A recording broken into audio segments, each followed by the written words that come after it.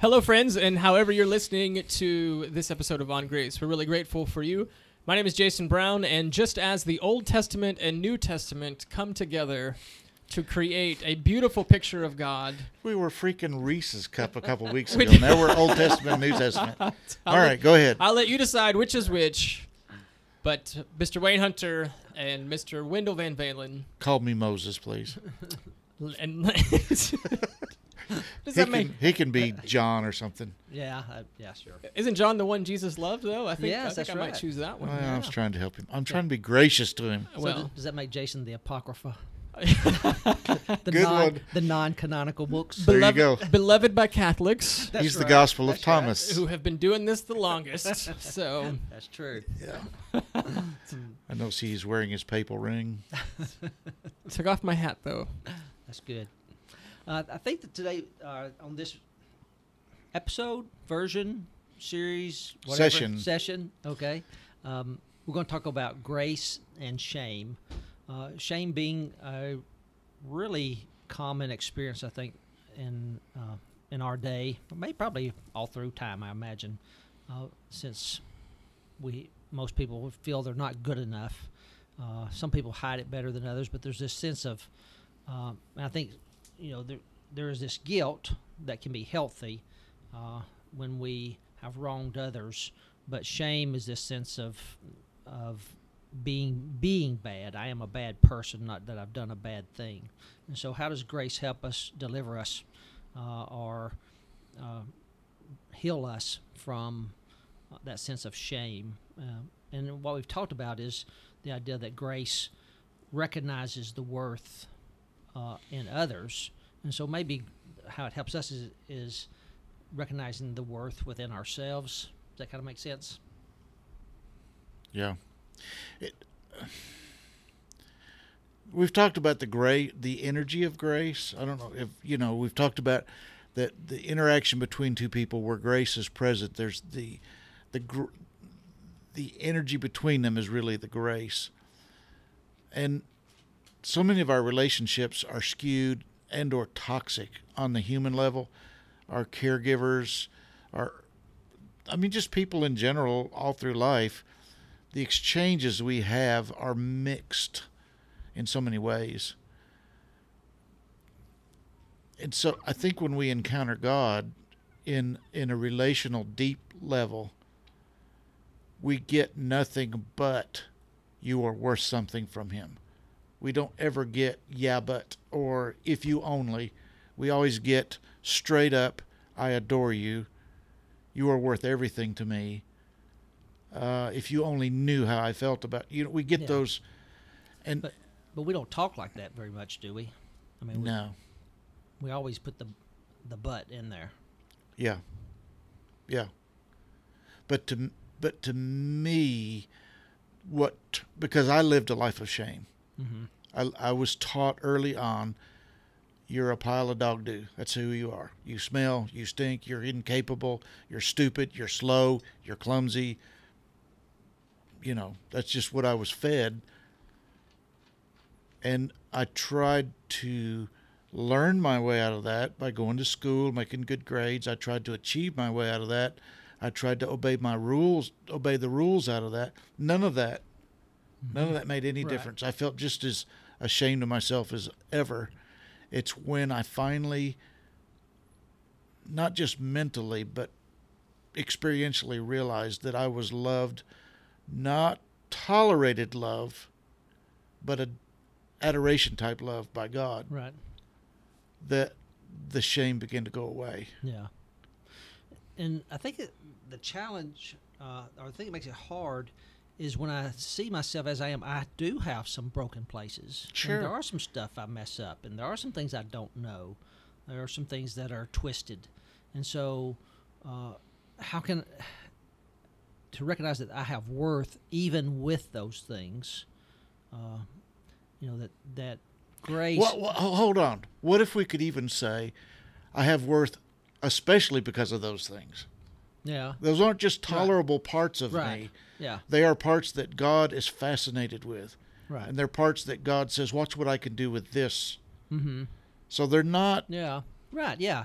I mean, is that pushing it too far? I think that's where grace takes us if we follow it. But we always have those buts that keep us from doing that. Everybody's got to have a butt. You can't sit down with that one. So, and some people stick them in all the time. Yeah. So I guess we tend to do that. And so when I see myself, can I believe that I have worth, infinite, immeasurable, unbelievable worth to God, and be who I am in this moment? So that I am set free from shame and open to the possibility that I am really unconditionally loved. I mean, we talk about those terms, but do we really experience grace like that? And how can we help each other be healed of our shame or our fear, that keeps us from living in that reality? I think maybe we just have to keep saying it over and over again. I mean, that's kind of what we've done, I think, is keep saying the same stuff over and over again until we start to believe it. And not just believe it, but experience it. Yeah. That's the more important part. What are you thinking, Jason? Well, I'm wondering how much of shame comes from our transactional view of love and our transactional view of relationships. Maybe that's my own baggage, that I expect that you expect something from me, and I am worried that I'm not going to be able to live up to those expectations, or that I internalize a standard that I think you have for me, whether you have it or not, and I don't live up to that standard. So, for example, like last episode, I talked about my inability to fix things at home, and in my mind, that's the standard of that I should live up to, and so there's a sense of shame that I'm not able to do that. Well, it goes back to what you can produce or not produce or whatever, instead of who you are in essence. It's even like on when we do this, there's a sense in which I have the sense that y'all expect me to say something brilliant every time, and I only do it about 90% of the you time. Think that? So I've never come in here thinking. No. And so I have the shame that 10% of the time I don't come up with anything brilliant. So. Oh, Wayne, you've been living in a delusion here. So my problem is delusion, not shame. Yeah. We don't expect anything from you. Yeah, and I can edit too, so I can string together sentences for you. He can make him sound brilliant. That's brilliant. What do you think I've been doing, Wendell? Shoot. I think that there is a momentum of this thing, and I don't think that you can wave a magic wand and say you are graced, you no longer will feel shame. But I think if you take a baby step and believe, okay, God is not, he's not angry at me. Okay, I took that step. And then you take another one and you say, I think he tolerates me. And then you take another, and and then it gains momentum. And I don't live here, but there are times when I think, my God adores me. And it's not a head thought, it's in here. Right. And I can't bottle it up or stick it in my pocket, freeze dry it and take it out when I want. No. Yeah. But those times assure me, this is real. Yeah. This is real. I may not live there all the time, but this is real. And we keep telling ourselves that this is God's desire more than ours. That this is not me trying to get it right, but it's God. God is pouring himself into me having this experience. Yeah. He is all in for me to experience grace and to know how much I'm loved. So I'm not alone in this effort. It's not a wandering in the wilderness as much as it is of being wooed and pursued and seduced into recognizing that God loves us. So we're not just building our own kingdom here, but we're being discovered, being found, and discovering that, or realizing that this is what is, becoming waking up to it, being born again to this realization, this place that God has for us. I mean, we've said several times that Wayne and I are kind of like JB's parents' age, so we've had a little more life, but I've lived in the transactional thinking. And I think what shocked me the first couple times it happened is when God snuck up on me and loved on me experientially when there was no transaction whatsoever. I performed nothing. I did nothing. I was just walking somewhere or just, thinking about nothing. And all of a sudden I was keenly aware of God's presence and God's love for me. And the first thing my mind went to was, what did I do to deserve this? And I was like, I can't come up with anything. Mm-hmm. And then that starts to gain momentum. And now even when I behave poorly, I don't feel shame anymore, because I realize my performance has, well, it's what you were saying, Wayne, that the floodgates from heaven are wide open. Right. And my performance has little to nothing to do with the direction of the flow. Yeah. Or the intensity of the flow. Right. Yeah, I'm pretty. I keep coming back to this idea that the parts of us that are broken are not the tolerated parts. Right. But I don't know what they would become. Like the celebrated parts, I don't know. But what I'm reflecting on is how often, as a pastor and as a Christian, have I approached God already with the frame that I'm not enough, right? Like when you like when you do the Romans road with people, but you're starting at it. Your starting point is that you should be ashamed. Yes. Like you should be ashamed of who you are. Yes. You should be ashamed of what you lack. Right. Yeah. And so good point. That is the entry into the pool of faith, as it were. Like that's the first step, rather than as you guys have said here, that God's love is immeasurable in this moment and every moment. Right. It is instead, you're not good enough. Right. Yeah, that's good. I mean, it's bad, it's terrible. But that's really good. And that's a very keen insight to make. I think that helps a lot of people get this. Yeah. We even think about repentance as transactional. Right. We repent, and so that earns us God's love.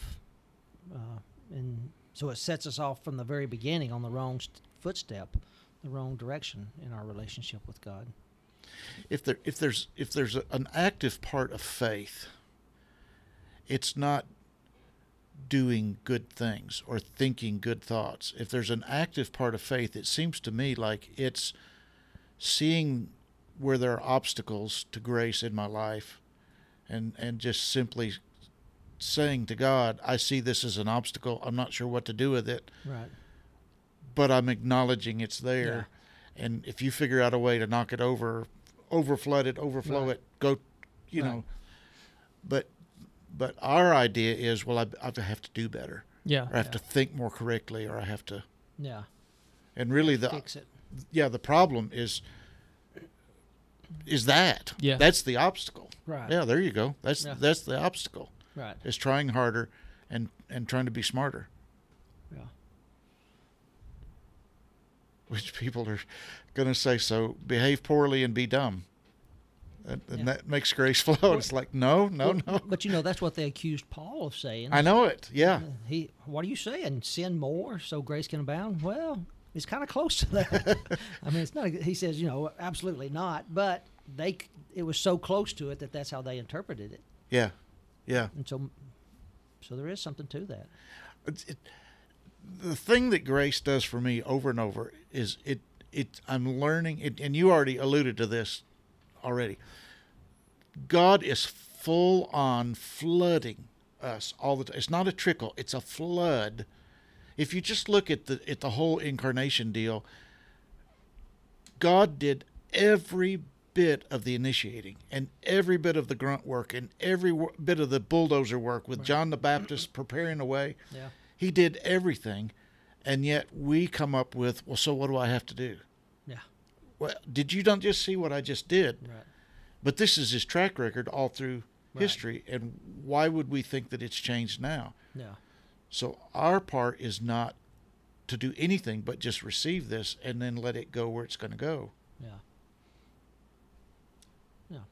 I think to understand grace as not just God's motivating desire, but to understand grace as God's dream for us, Right. That's good. removes like the codependency from the Right. relationship, removes the idea that, well, I have to do X, Y, or Z before I become acceptable. Yeah. Grace becomes the goal and the motivation and the purpose Yeah. to ultimately realize Right. God's dream, God's desire for my life. Yeah. I think we even get this idea that we don't want to waste grace. We want it to have some measurable impact on our lives, that God's grace changes us in some way. And I think that that takes away from this sense that it is the purpose. Grace is who He is. He's not working towards it's the purpose, it's the means, and it's the end. That's just, it's His heart, it's His nature. It's kind of us discovering God being God. Yeah. It's Right. it's just like, oh, No. that's so who this He is who you are. Right. This is what you do. Right. Oh, Yeah. okay, I can live with that. Yeah. But we keep fighting against it, Right. But Yeah. I've discovered who you are, and I want to live in that. Right. And it works. Our hope is that this podcast and this conversation has given you some context for shame that would allow it to be constructive rather than destructive.